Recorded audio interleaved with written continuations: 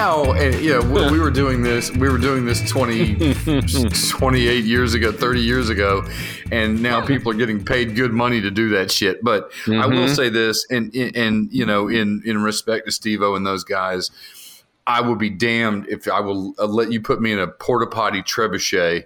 One of the most horrific experiences I ever had. I was playing golf with some friends, and I went in the porta potty after a lunchtime hot dog and a terrible hangover. Ooh.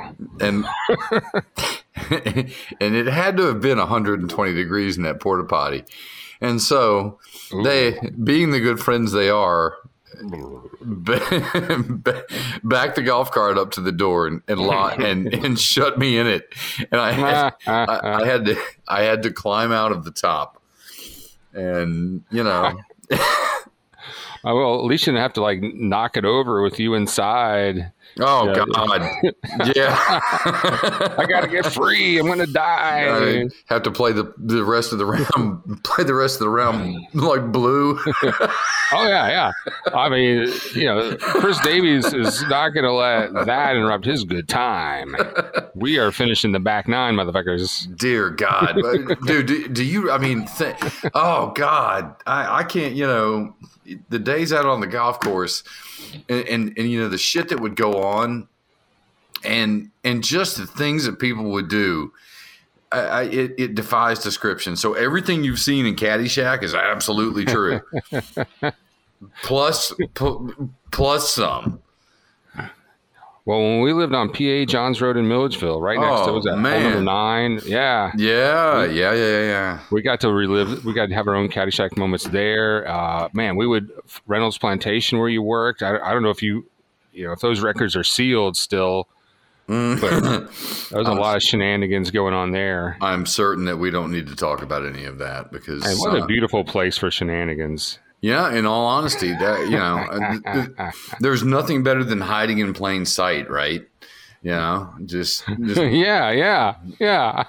just looking all innocuous, like you would never do it.